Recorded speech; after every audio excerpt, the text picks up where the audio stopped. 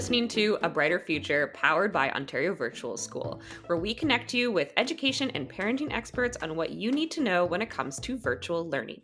I'm Alicia Kuzner, and I've been a teacher both in the classroom and online for about 8 years now, and today we'll be talking about mood and mindset. With me today to unpack this topic, we have Dwayne Matthews. He's an expert on the future of learning, he's a teacher, he's a parent, and he sits on the advisory board of OVS. So Dwayne, how are you today? I'm doing fantastic. Thanks a bunch for having me. I've just recently had a cup of espresso and now I am feeling great and I'm really looking forward to sinking my teeth into this topic. So your mood and mindset is good to start off this podcast. I love it. Okay, so let's jump into the fact of the day. Dwayne, do you have a fact for us today? So one of the facts that I wanted to talk about with mood and mindset really has to do with habit formation. And a lot of people don't necessarily know how they come up on habits. And so it's really interesting to know that the habit has three essential parts. And the first part is the cue, something that happens that cues you to let you know that you're about to do something. The routine, which is the thing that you do, and then the internal reward at the end. So think of your alarm clock goes off in the morning. You may find that as soon as your alarm clock goes off, you have about maybe 30 to 60 seconds to get to the bathroom.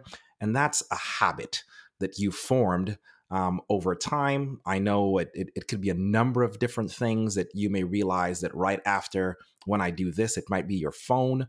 You may get a message from your phone.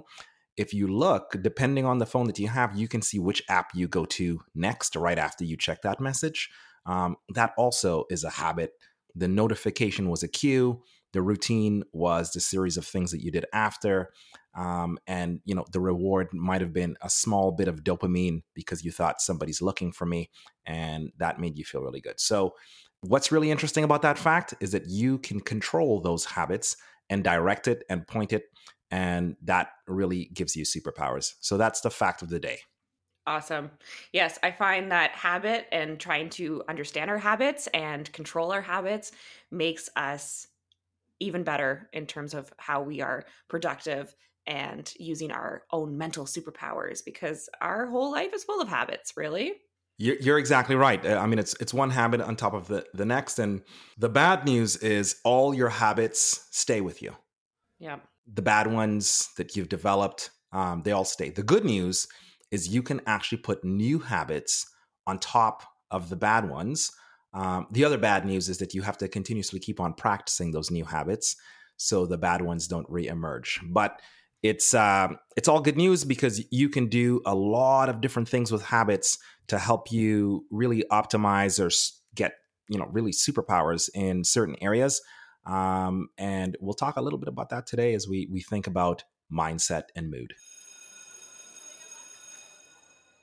So let's jump into our school success strategy of the day. Since we just talked about habits and the facts about habits, I now want to talk about mindfulness and identifying and realizing our habits and using mindfulness to overcome them.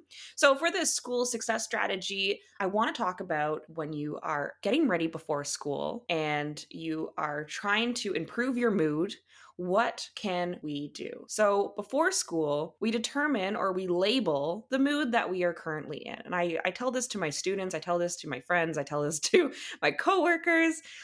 Being mindful isn't necessarily meditating, right? It doesn't take a lot of effort. It's just being able to look inward and to label or identify what mood are you currently in. And that is all about observing yourself. Take a moment to observe your own behaviors, your own actions, your own feelings. And there's a lot of power in this. By observing your own emotions, you are taking control of yourself.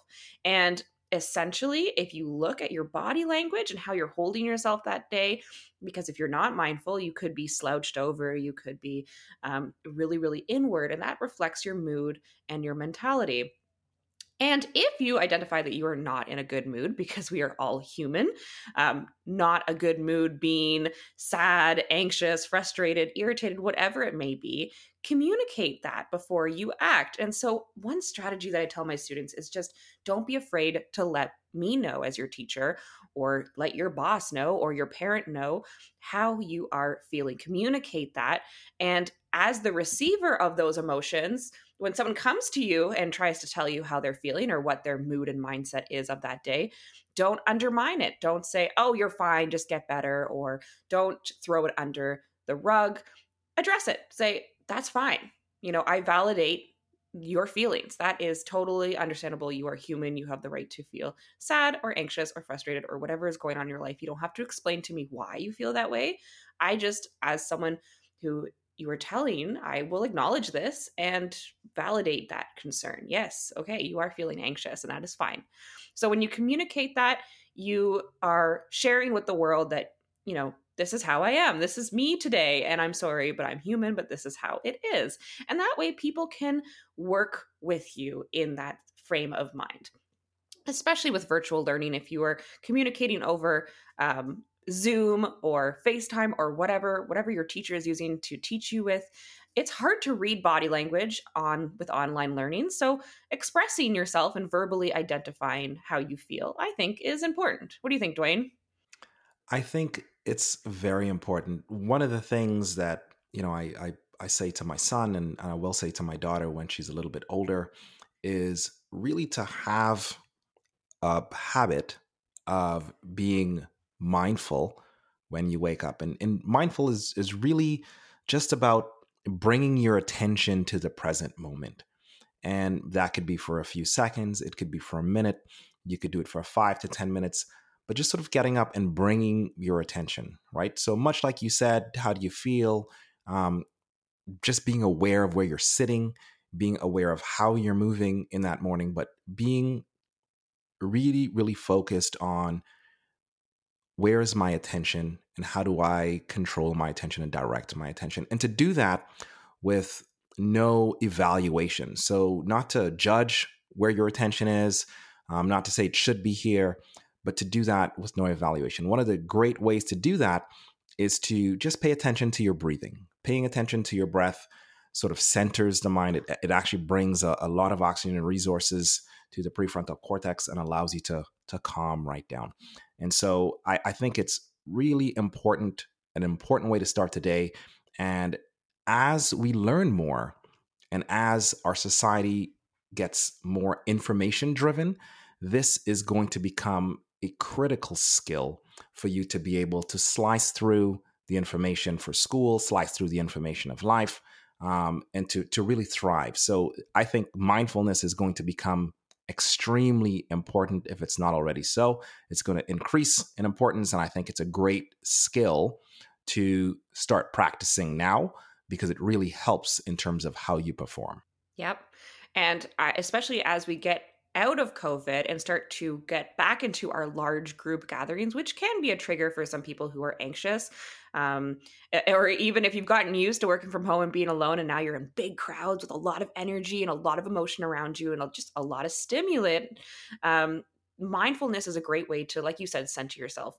For me personally, I have a difficult time focusing on my breathing. It's just something that I have a hard time recognizing, I guess. So one strategy that I used when I was a teacher, and there was just so much chaos going on, this is generally in the morning when you had the before school programs, and there's just a lot of energy, a lot of going on. Everyone's trying to, get themselves going for the day. And it was just really overwhelming for me.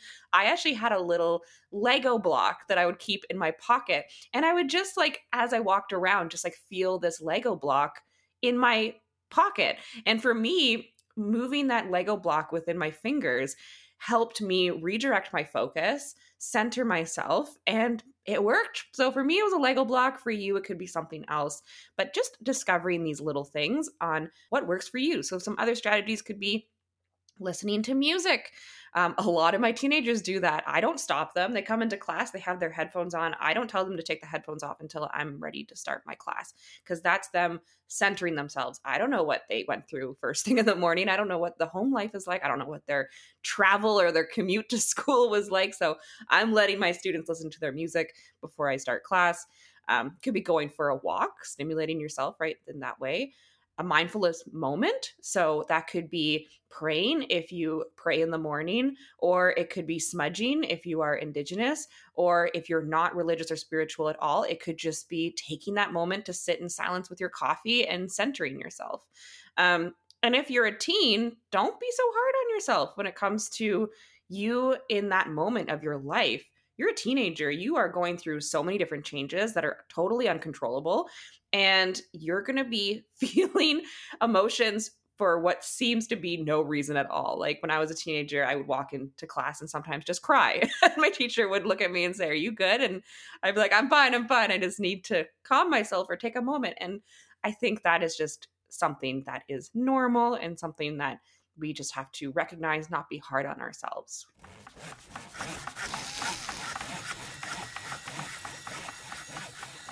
Okay, so let us now jump into the tools for our tool belt, Dwayne. We're talking about mindfulness.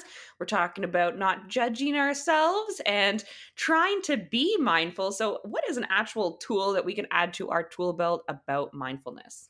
So there are a couple of really interesting ways to do this. And so, like you mentioned, some people um, they find it easy to sit still and to follow their breath. Some people have a difficult time with it. One of the things that you can do is to use certain types of guided visualization for yourself. One of the ones that I use with students is I say to smell the strawberries and blow out the candles. And just going through the process of visualizing what the strawberries smell like and pulling that in, even if you can't really get it, but the fact of thinking I'm trying to smell the strawberries, so I'm taking a breath in and I'm trying to blow out the candles, I'm breathing a breath out. So you're aware of that sensation of air going in and air coming out. And as you're doing that, you're trying to get a sense of, is the air hot going in? Is it cold going in? Is it hot going out? Is it cold going out? And as you go through that process of smelling the strawberries and blowing out the candles, that rhythm will get you into a mindful state. Now, another thing that you can do is you can get apps to help you with mindfulness. You may or may not have wearables. I wear an Apple Watch, and there's a mindfulness app on there. And that mindfulness app, it'll give me a cue and say, hey, you may want to try this. I press a button and it will take me through very quickly a 1 minute mindful moment. There are other apps as well. There's an app called Reverie, and Reverie is out of Stanford University, and it's a really interesting app on self hypnosis. There's a professor that takes you through a series of exercises to help you to refocus and to calm the mind. So if it's something that you can't get to on your own, or you don't feel that you can get to on your own, sometimes what really helps is a short guided directive or protocol that really helps you to come to that place. And the interesting thing about mindfulness is, some people are like, do I have to visualize something? Do I have to see something? I don't see anything when I'm thinking about it. It really just is the act of being present and breathing that actually slows down and makes you pay attention to everything. And that is, or has an exceptional experience for the prefrontal cortex, and really keeps you very calm and brings you that back to that calm moment and allows you to process the information that you're about to process, particularly from a place of an observer, which is really helpful for you to keep your composure. And composure, as we know, is helpful for attention, and selective and sustained attention is really helpful to perform well in whatever it is that you're doing. So that would be my tool belt. The two that I would go for, go through and do it your own. Smell the strawberries, blow out the candles, right? It's pretty simple. You wake up in the morning, think I'm going to smell the strawberries and blow out the candles. Or B, you get an app that you can use. If you have a wearable, you can get the mindfulness app. on the wearable. If not, you can download the Reverie app. The initial parts is free, and there's no upsell for the first 5 ones, so it's pretty good that way. And that will take you through a process to guide you to a more calm state. And there's lots of other apps that you could use, but those are the two that I particularly use, and I find really helpful. Yeah, I think those are great apps. Another app I was thinking of is, I mean, I'm an iPhone person, so I have an Apple Watch, and there is a Breathe app that's built right in, and it just kind of vibrates on your wrist to remind you to breathe. And then there's this circle that just gets larger slowly and then smaller slowly. And so you're supposed to match your breath to that opening and closing of the circle, which is nice because you have the visual component, you have the slight vibration on your wrist. There's so many apps out there. So whatever device you have, there is definitely one for it. And one of the other things that I want to mention is, a lot of times with mindfulness, it might sound, a bit pseudo-ish or whatever, but there is a lot of research that is coming out of, Harvard University, Massachusetts, a lot of research around the effects of mindfulness, around the effects of bringing your attention. So a lot of it is evidence-based, and evidence based by extremely reputable institutions and researchers. So, if you're a person that really wants to get into the science of this, I would suggest that you go down that rabbit hole. There's probably about 400 different papers that you can find, but really interesting stuff on, how mindfulness works for athletes and for higher performers and for students that really want to do well, and the different ways that you can use to engage that. So I would really encourage students to, even if you just set aside 1 to 5 minutes every morning, right when you wake up, just to have a short mindful moment. I'm willing to bet. I'm willing to bet that you start to see really good results after about 4 weeks, and you're probably going to want to continue. So try it out. Smell the strawberries, blow out the candles, or use any one of the apps of your choice, and I think it's going to be fantastic. For our elective course spotlight, I wanted to highlight a course that I feel like is very relevant in today's society. It's World Indigenous Issues. The course code is called NDW4M. Now, I did develop this course. However, I feel like it's important to mention that I myself am not Indigenous. I, though, have a background in Indigenous education where I have specialized both at Trent University in my undergrad and Queen's University currently doing my master's in Indigenous education. So, when developing this course, it's important to mention that I do not talk about spirituality or very specific cultural aspects of individual Indigenous cultures around the world, but rather with my professors and all the resources, I have gathered a series of case studies, different Indigenous groups around the world currently, and the problems that they are facing, and the resilience that is evident in how they're overcoming these struggles and these issues with colonialism, with health, with climate change. There's many different areas that we cover. In this course, students also examine global issues from the perspective of Indigenous peoples, and they investigate topics such as identity, social justice, human rights, cultural differences, resilience, and advocacy for change. We also do this through analyzing case studies and handouts and firsthand accounts of different Indigenous peoples and what they have faced.